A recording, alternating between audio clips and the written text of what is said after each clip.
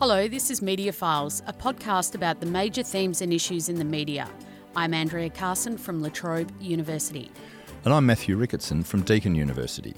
News Corporation, so we're talking about the Australian Daily Telegraph, 2GB in Sydney, led by Alan Jones and Ray Hadley, and Sky News in particular, with its evening lineup, are waging a war against the Prime Minister of Australia. And that was Chris Uhlmann, political editor for the Nine television network, calling out the media for overstepping the bounds of their role during the recent ousting of federal Liberal leader Prime Minister Malcolm Turnbull. And as the by-election looms for his vacated seat in Wentworth, we're reflecting on how digital disruption is showing up in the world of journalism and politics.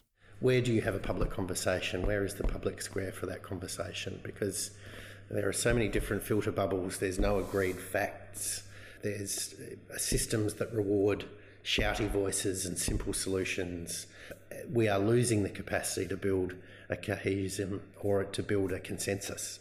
That's former federal MP David Feeney, who found himself the subject of national headlines on several occasions. First when he failed to declare a property on the parliamentary register during the 2016 election campaign, and then in the dual citizenship debacle that ultimately cost him his parliamentary career earlier this year. Well, here is analysis of the media in a bit.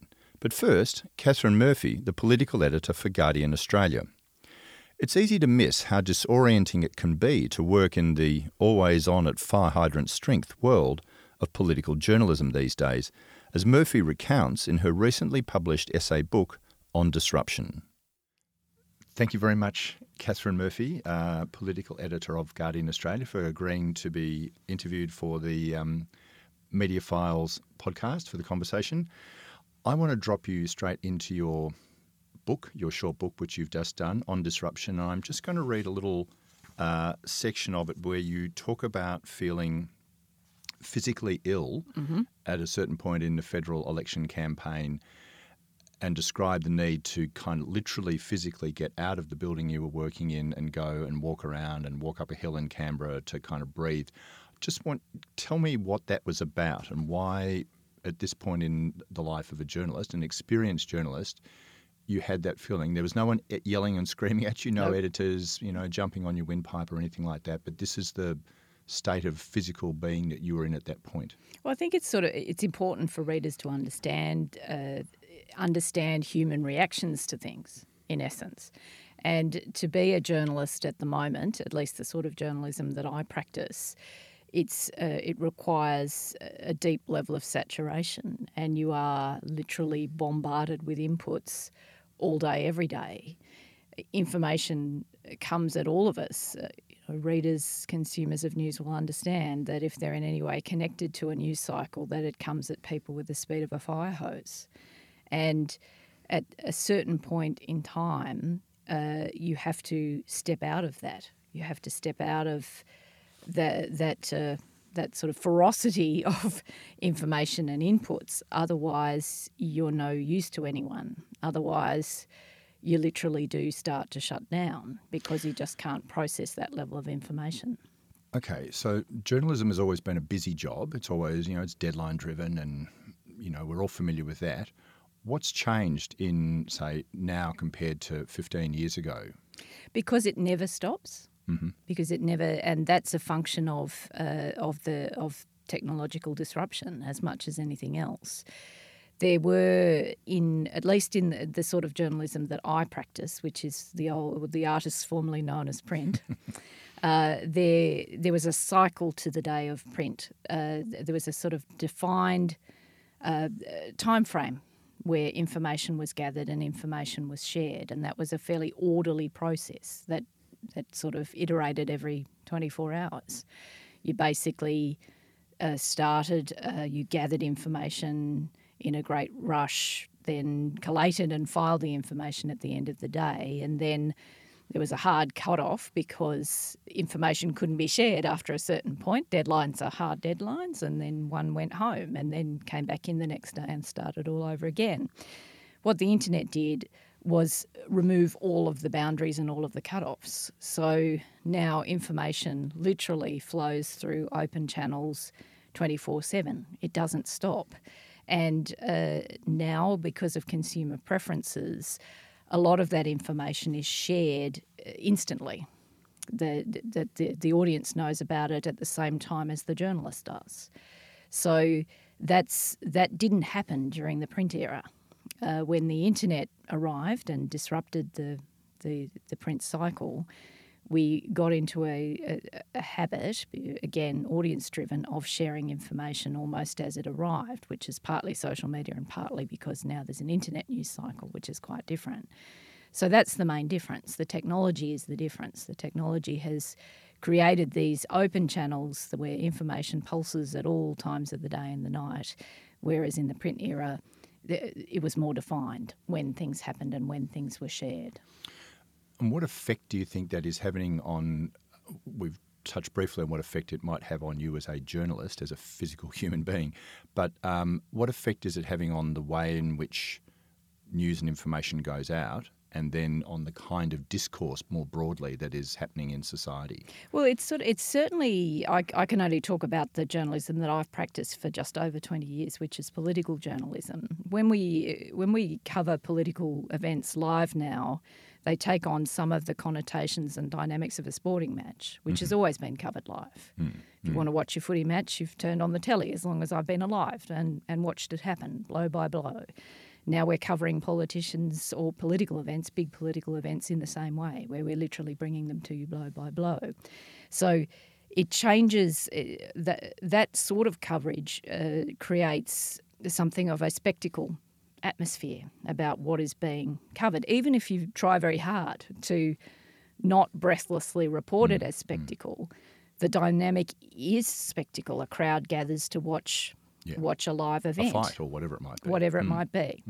So some of that sort of dynamic then infects the reporting and also affects the way people consume it and respond to it. So then you get an audience response that is not unlike an audience response at a football match. Which is holding the ball, holding the man, whatever, your team's getting all the free kicks, etc. Exactly. People are participating, and the internet allows them to participate. The internet allows them to chime in on social media and have views and interact directly with journalists, another function of technological change. So that has changed the way politics is reported in quite fundamental ways, and it's sort of a bit of the butterfly effect. When you change the way something's reported, you also change the thing in itself. And I think we have seen a sort of parallel disruptions occur both in political discourse and public discourse and journalism in the same time frame. Now, whether these two things are causal or correlated.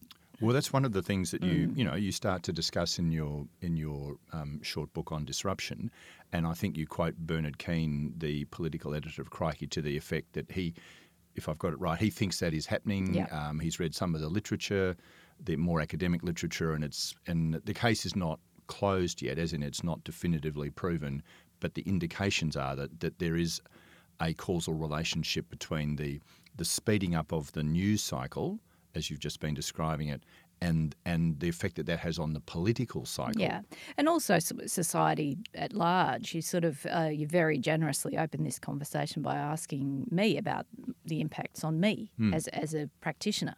What is this like for me? My main concern is, what is this like for audiences? Yeah. And I think we see everything. Human beings are contradictory, aren't we? I mean, it's who we are. It's what makes us interesting.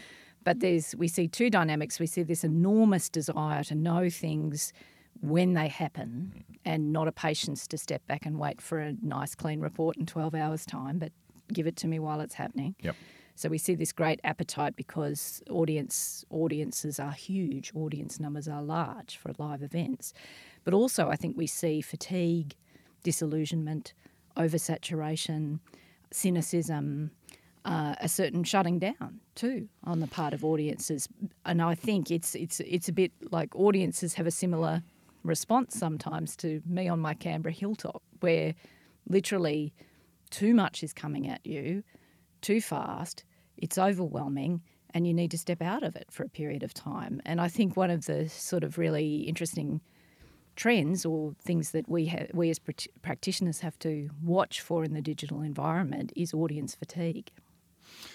Okay, and we haven't even yet mentioned the events of 2 weeks ago when the prime ministership of the country changed yet again.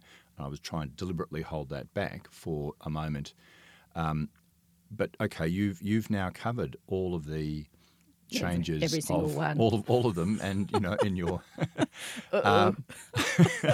what have a stab at how interconnected the change in the kind of what we're calling the media cycle and the change in the political cycle is. Now that you've covered all four of these, we don't need to go into all the nuances of the different, different leadership changeovers. But okay, what are you thinking at this point in early September 2018? I think these two things are definitely connected. I have no evidence of a scientific nature to be able to share with you, but my own lived experience is that these two dynamics are connected. They do meet up somewhere along the line. We have the way we're reporting things does influence how politics is being practiced, and also, frankly, vice versa, because politics is evolving to our forms as well and knows how to use our forms. And give us an example of that. What well, do you mean by that? Amplification effects. Donald Trump is is the master of using the cacophonous digital media environment as an amplification tool rather than a tool of accountability. And that's one of the biggest challenges we face, is that we can be captured, we can be made hostage of these processes and be used as amplification tools rather than accountability tools. But in terms of leadership, which is what you asked me, I don't know that it's a function of the media environment why we've seen these successive leadership coups, although they are connected. I think what's starting to have an impact cumulatively, if you're asking me about my assessment of the cycle of this over a decade, is that it gets back to that human politics, journalists, people are humans point, which is often overlooked. And in a piece I wrote for Meanjin a year ago, Meanjin Quarterly a year ago, I wanted to really go as deeply as I could into the why of political dysfunction. We chat, people like you and me, in rooms like this on this podcast all the time about small, airless and quite warm rooms as it happens. Oh, I've been in worse. We talk a lot about this again as an abstract concept, right? Politics is not what it should be or what it was or all of these things. I think as reporters we've not done enough to interrogate the why of that. So what I sought to do in this very modest piece was to try and explain to people outside of politics what the life of a parliamentarian is like in the contemporary age, not as some apologia on their behalf, but just explain the life and explain the dynamics in the life. And in that piece, a Liberal MP by the name of Mal Washer said something really acute to me that really sat me on my backside and made me think about this in much more profound ways than I had previously.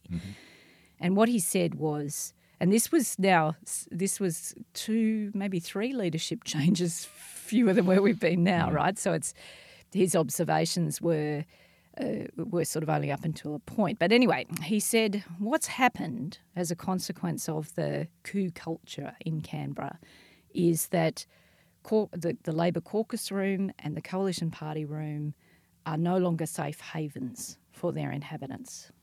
They've become places of conflict and contention. And people have split into groups, into warring groups.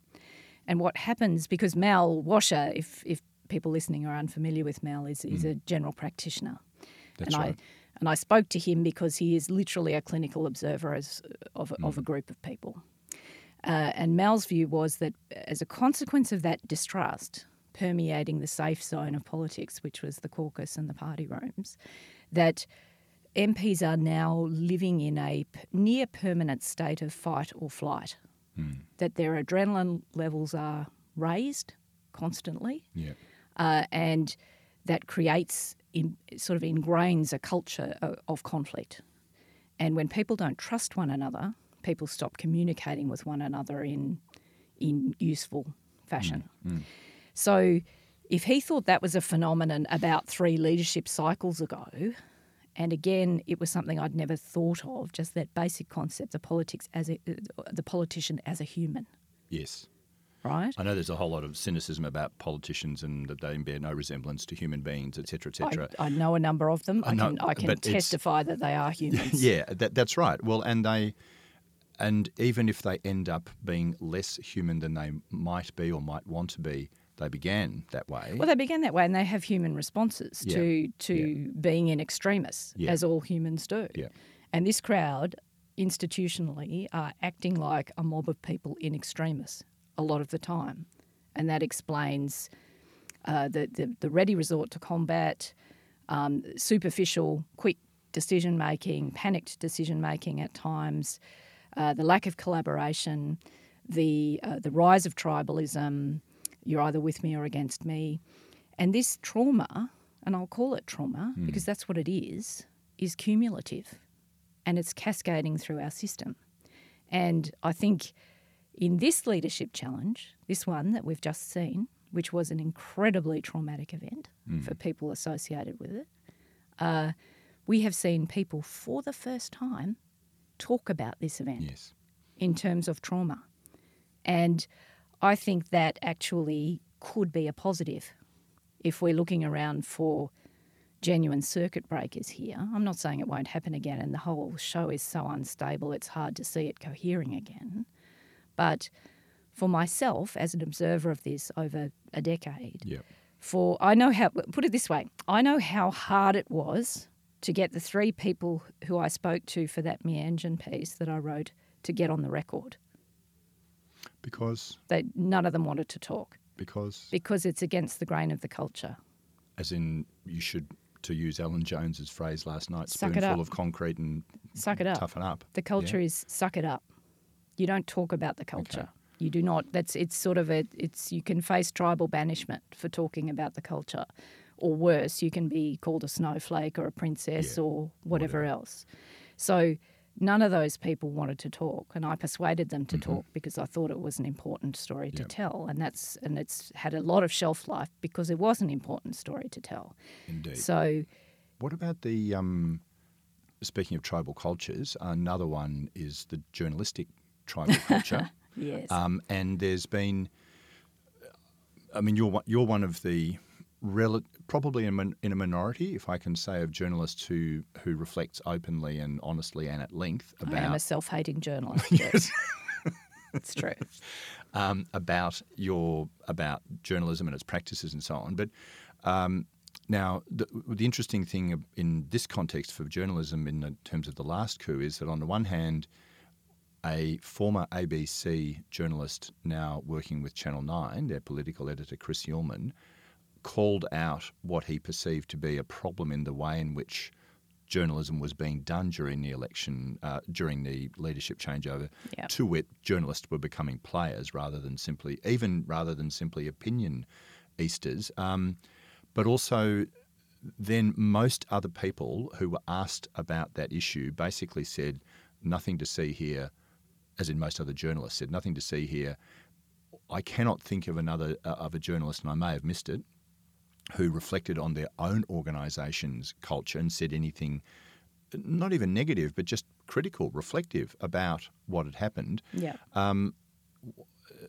So there were the two things were happening. You know, one, it was being called out in a strong way, in a very strong way, and on the other hand, the other things that happen most of the time in news media, which is the news media has a lot of difficulty discussing its own practices, was also happening. Yep. What did you make of all of that? Well, I don't disagree with anything you've said. I think without sort of getting too long-winded, I'm reading Judith Bratt's biography at the moment of Alfred Deakin. Yes. And if you think about Deakin's relationship with David Syme, you might think about whether influence or media characters trying to influence political events is a new phenomenon. Obviously, it's not. It's not. Yeah. So we just need to say that, I think, Sure. because what's happening at the moment is not a new thing. What gives me some cause for concern about what is happening at the moment is this, again, and it's a function of the disruption that I talk about in the little book. There is this sense where the media market is fragmenting because all organisations, commercial media organisations at the moment are obsessed with their own survival for good reasons. When the internet came, the internet smashed our business models. Yeah. There are good reasons to be existentially concerned with whether or not we live or die through this transition. So media organisations are chasing engaged audiences at this point, rather like politicians chasing rusted-on tribal supporters, loyalists in a disrupted environment. Everybody is looking to have an emotional relationship with someone in the hope that they stick to the product. So we see media organisations chasing engaged audiences. The way to engage people is through emotion, not through reason. You see some media outlets appealing to their supporters through this sort of emotive campaign-style hydrochloric acid bath type commentary, right? Riles people up, makes people engage, makes people stick. And there is also a function of the current media environment, again, that is related to technological disruption where it seems to me where people are retreating into bubbles. Mm-hmm. People are retreating into conversations that reinforce their predispositions. There seems to me to be less of a market out there in the world, in the zeitgeist, for an open-ended conversation that could end up anywhere. There seems to be, in media culture, a self-reinforcing bubble enclave culture. And what happens with that is that even when audiences are small, like, Chris talked about Sky News at night, for example. Very small audience. Or GB, which is 2GB in Sydney, which is a much larger audience. But a number of these commentators who were active in the leadership spill this time against Turnbull have very small audiences. But what happens if you speak to government parliamentarians? What are the consequences of a Peter Cradlin editorialising every night, or an Alan Jones in the morning, or what are the consequences of that? They will tell you that they get a stampede of correspondence from branch members in their home bases. Why do you support that communist traitor? Why are you supporting this unfathomable energy policy that Malcolm Turnbull is promulgating? So these feedback loops get created where individual parliamentarians are under pressure from their base, from their branch members, right? Not voters. Voters that don't get a look in here.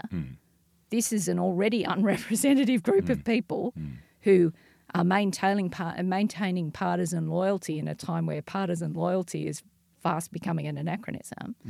So these feedback loops develop, basically, where MPs are under pressure from people in their branch, people who determine their pre-selections, people who raise money for them, people who hand out how-to-vote cards for them at election times. Why are you supporting the communist? And this starts to rattle around the place and gather a momentum and a life of its own. Now, that is not about voter pressure. That is about influencing. But it probably doesn't help that Sky News is on throughout Parliament House itself, isn't it? And in every Qantas lounge that you go into, and of course all of the politicians regularly travel during the to and from their home states, so it's turned on in those lounges. So they're kind of in a deeper or broader extended feedback loop than they're not.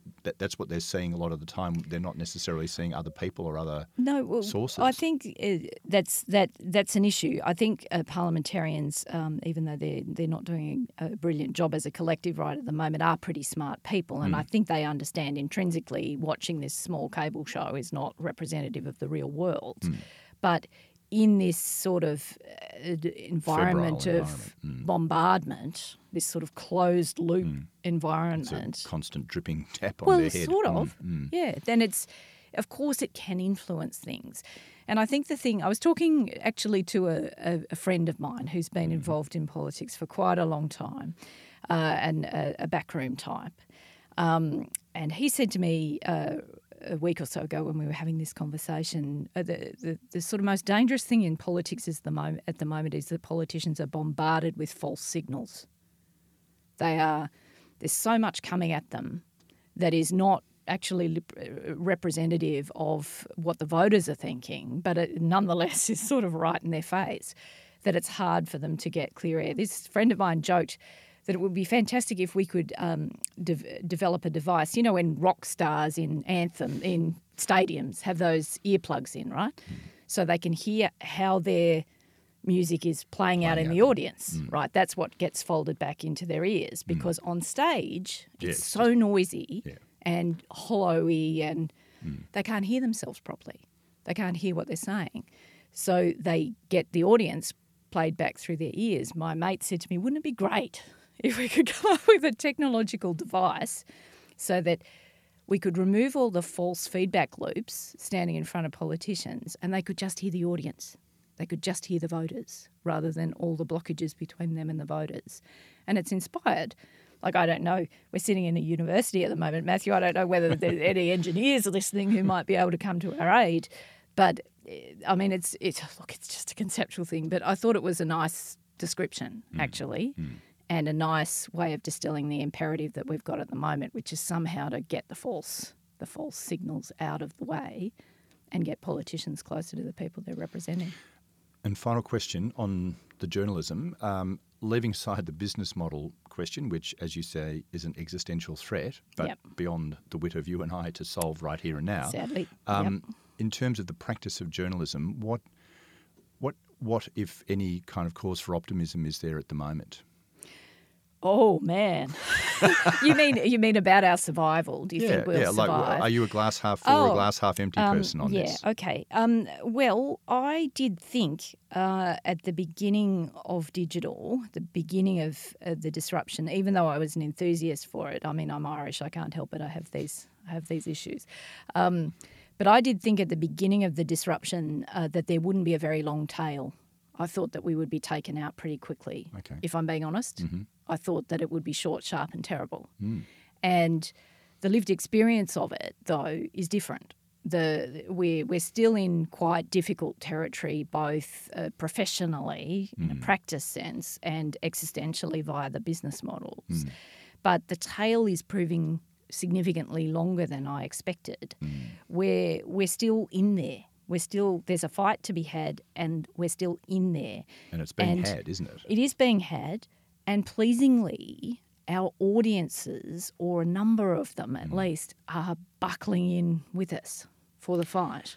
Well, and in response to the Meanjin article, for example, which is now a year old, so we've got the distance of a year on it, that was one I saw that you reposted it and that you'd been getting quite a lot of people asking you about it and wanting to refer back to it. And there's something about that an article in a magazine a year ago, it sits in enough people's minds either for them to reflect or to say to a friend, oh, I remember this article, you should read it, or whatever. Yeah, well, that's obviously really pleasing, and also the discussion externally to politics as well as the discussion internally within politics about that piece has been one of the most fascinating conversations I've ever had professionally. Yeah. But in terms of the general enterprise, look, there are a lot of people who loathe and detest mainstream media journalism and take to every tools available to them in order to crusade against it. Fair enough, that is absolutely their right. But we've also discovered, I think, through this process of disruption that there is a constituency for what we do, that there are opportunities still to do good work, even in difficult circumstances, and opportunities to build communities around good work. And that's sort of not an exploitative relationship with an audience, which is where we touched on earlier, this sort of generation of emotion in order to get people to connect. I just mean audiences that understand, that can identify people who are trying to ply an honest trade, who are trying to do public interest journalism as best they can, and who are ponying up for the exercise. So if you ask me what gives me hope, it's that. Okay. Thank you very much, Catherine Murphy. Thank you. That was Catherine Murphy, political editor for Guardian Australia, speaking with Professor Matthew Ricketson. This is Media Files, a podcast about the major themes and issues in the media.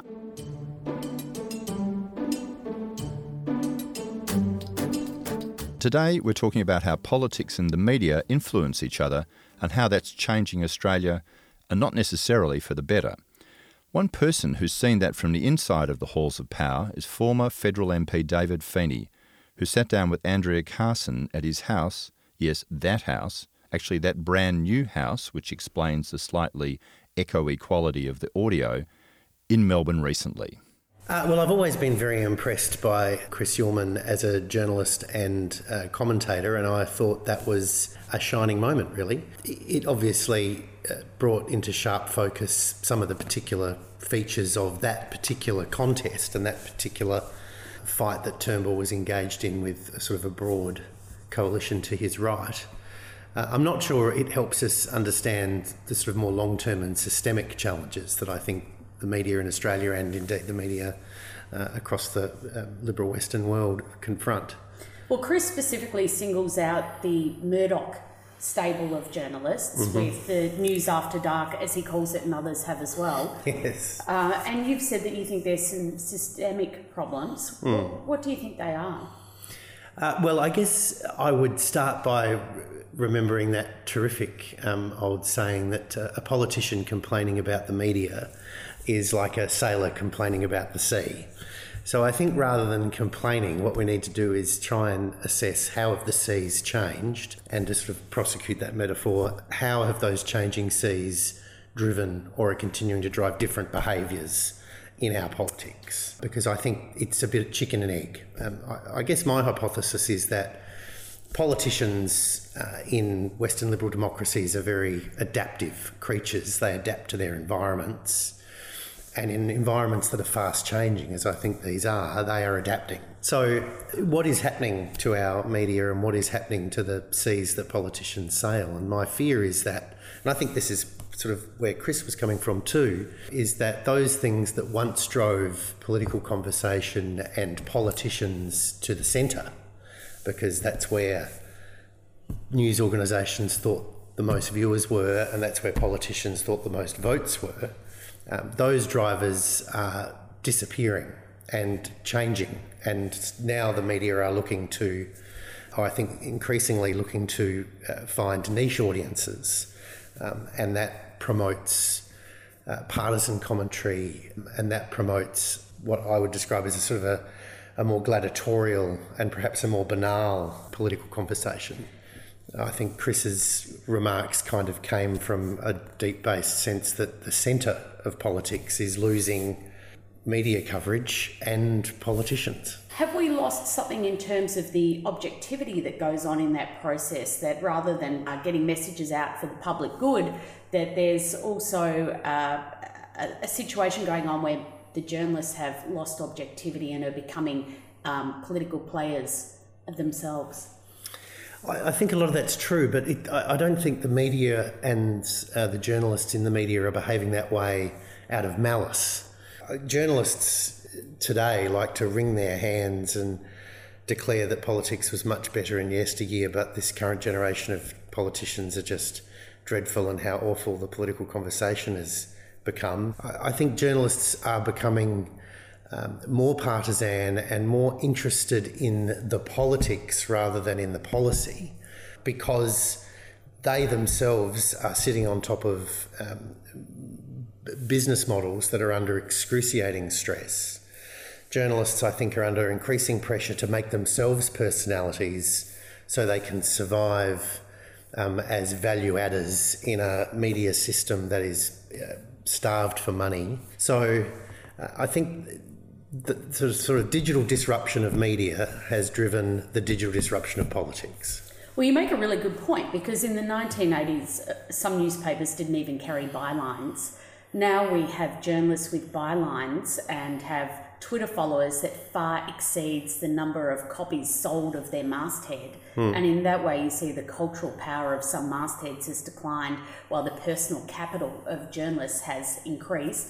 So there is some capital to be gained by journalists becoming personalities in their own right rather than just conduits of the organisations that they work for. Of course there is, most definitely, and that's why it's happening. But that engenders some other behaviours as well, because once those journalists have become personalities, sort of pseudo-celebrities, and once they've attained that status because not simply their analysis, but because of their opinion and the way they articulate their opinions, then they are starting to become actors on the political stage, aren't they? And they're becoming insiders rather than outsiders reporting. And you've got to wonder where objectivity has gone. Now, of course, again, I make the point that I don't think these journalists are losing objectivity out of malice or poor practice. They're losing objectivity because the market doesn't reward objectivity anymore. I mean, I think the very term journalist is under pressure. To my mind, it's a bit like calling every politician a statesman or woman, calling every media figure a journalist, because plainly a number of them are not journalists in the classic understanding of that sense. They're commentators and political actors. And some are sucked into that vortex, I think, almost despite their own backgrounds and training, in this arms race to survive the digital disruption of our media. Noam Chomsky, of course, would argue that media in democracies are often owned by capitalists and therefore serve capitalist interests and elites. And if we look at Rupert Murdoch as the obvious example of that, it was rumoured that he was here at the time of the last leadership spill. He's been known to call prime ministers to his residence in New York. What do you think motivates him? Is he looking to exert political preference, or is he doing this for economic gain? Well, obviously, any answer I give you will be speculation. I mean, it's always interesting, isn't it, when we talk about a free media to say, what are they free of? They're free of the state. They're not free of vested interests. And I think that's a very interesting point to make when looking at the media in totalitarian and authoritarian countries. What is Murdoch's interest? Well, obviously, it's fundamentally money. And I think his business model ultimately came to reflect his own personal politics, which was increasingly conservative. That would be my judgment. He has, though, backed both sides of politics at various times. Well, he backed Gough Whitlam very famously in 1972. I'm not sure he's backed a Labor figure since. Tony Blair? Oh, okay, in the UK, yes, quite right. But obviously a conservative figure, and I think has promoted and encouraged that kind of thinking across his papers. And I mean, in my own state of Victoria, the Herald Sun is a very dedicated campaigner against the Labor government. It makes no bones about that, and it will spin every story to the detriment of the Labor Premier. That's its self-declared task. And that just then becomes part of the political terrain that politicians operate on. They know, I mean, I don't need to read the Herald Sun tomorrow to know what it's going to say about the state Labor government. It's going to attack it. And equally, I don't need to read The Age to know that it's going to denounce the right-wing politics, and it's probably going to complain that the Labor Party is not left-wing enough. These things are kind of become brand attributes for those mastheads as they try and manage a world where they've lost objectivity. Here's a difficult question to answer. How much influence does that have on voters? And I bring to mind in the 2016 election, where there was much front-page coverage coming from the Daily Telegraph against Bill Shorten as leader, things like Pinocchio. And yet Labor did very well in the Western Sydney seats and those marginal electorates around that area where the Daily Telegraph would sell very well. So does that tell us that these messages go out but voters don't pay attention to them? Or do they influence decision makers? Like the Australian has a relatively small readership, but it's read by those that do carry power. Great question. And I also am reminded of the last Victorian state election where both dailies editorialised against voting Labor and Labor won. I think your point's right. That is to say, I think the community is paying less and less attention to the editorial of its papers, and those papers and other forms of media, I shouldn't just talk about papers, are becoming less and less influential in terms of how they influence wider opinion. But I think there are two other things going on. The first thing that's going on is that as our community increasingly moves into its own separate filter bubbles, they are then impervious or increasingly impervious to ideas and opinions and facts which are contrary to their own self-sustaining worldview. And we need to remember that a great majority of those filter bubbles aren't concerned with politics at all. And the other phenomena, I think, is that politicians, journalists, others, the political class, if you will, are following these papers and these Sky at Night and whatever else it might be, with kind of a forensic at home, watching every mention, every news item, every story as it flashes across our 24-hour news cycle like a meteor, often while most of the community are oblivious to it. And so there is kind of a frenzy amongst that political class to which everyone else is often immune. And so that kind of then means that enormously influential papers and mastheads and television programs are enormously influential amongst a very small number of people. But in some ways, and I think Rupert Murdoch understands this with The Australian, that still pays dividends. And he's obviously made the assessment that, only 19,000 Victorians a day read The Australian, but they're 19,000 people who I would suggest are more likely than not to be deeply concerned about politics, public policy, public administration, major companies, major vested interests. So he's made a decision that that kind of AB audience is worth him losing money on The Australian. You've talked about digital disruption, and in the time of Trump, fake news has entered our vocabularies. Of course, fake news has always been around. You only have to think of papers like The Truth that talked about alien landings and the like. No, I'd forgotten about The Truth, yeah. But Donald Trump regularly accuses the news media of being fake news, and studies suggest this sort of demonisation or weaponisation of those terminologies against the media has had a contagion effect in other countries, including in Australia. And a University of Canberra study this year showed that most Australians are worried about fake news. Do you think politicians have a responsibility not to abuse this term? I think the media hate this term because it brings into stark relief the lack of trust that the wider community have for them and their product and their utterances. And I think it was a very clever, if instinctive, still very clever terminology used by Trump. Because obviously by accusing his media critics of being fake news and thereby denigrating their every effort, he played into a widely held perception that the media is indeed a deeply partisan vested interest with its own games and its own interests. And so by bringing that bias into the open and describing all of his critics as fake news, he found a catch-all phrase which I think he has used successfully to avoid scrutiny and answering questions that traditional presidents would have found themselves obliged to answer. It's very bad for our democracy, but of course it's a symptom of the fact that journalists share with politicians the honour of being entirely distrusted by the community. And so Trump was able to find an adversary that started out with the same level of trust that he did. So as for the contagion, I think there are two interesting aspects to it. The first is, I think the media do have a glass jaw. They really hate the term fake news because of this denigration, because of the fact that it's a catch-all phrase used to undermine the legitimacy of the media in our public discourse. They should, of course, hate it for those reasons, but that hatred doesn't usually then bring much reflection on how it is that that term came to be so effectively weaponised against them. But I think the second thing that is of particular interest to me is sort of industrial fake news as it's produced by You're talking the Macedonian China, type. Russia. Yeah, because I think what that tells us is that the state of the media and the behaviours that engenders have been identified by authoritarian and totalitarian powers around the world as a genuine weakness for our polities. And the fact that a free press has turned into a weakness rather than a strength of our democracies is something that I think should cause us all some deep reflection.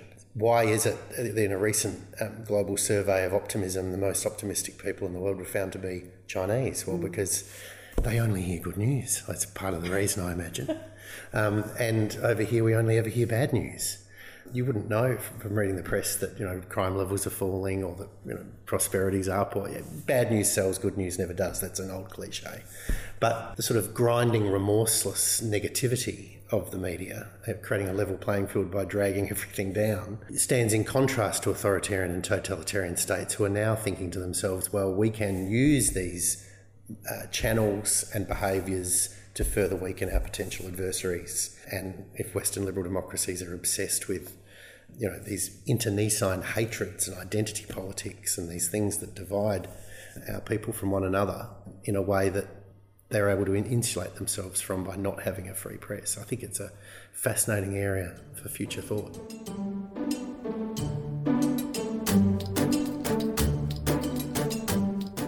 That was former federal MP David Feeney speaking with Andrea Carson from La Trobe University. Media Files is produced in association with The Conversation. You can subscribe on iTunes or Pocket Casts.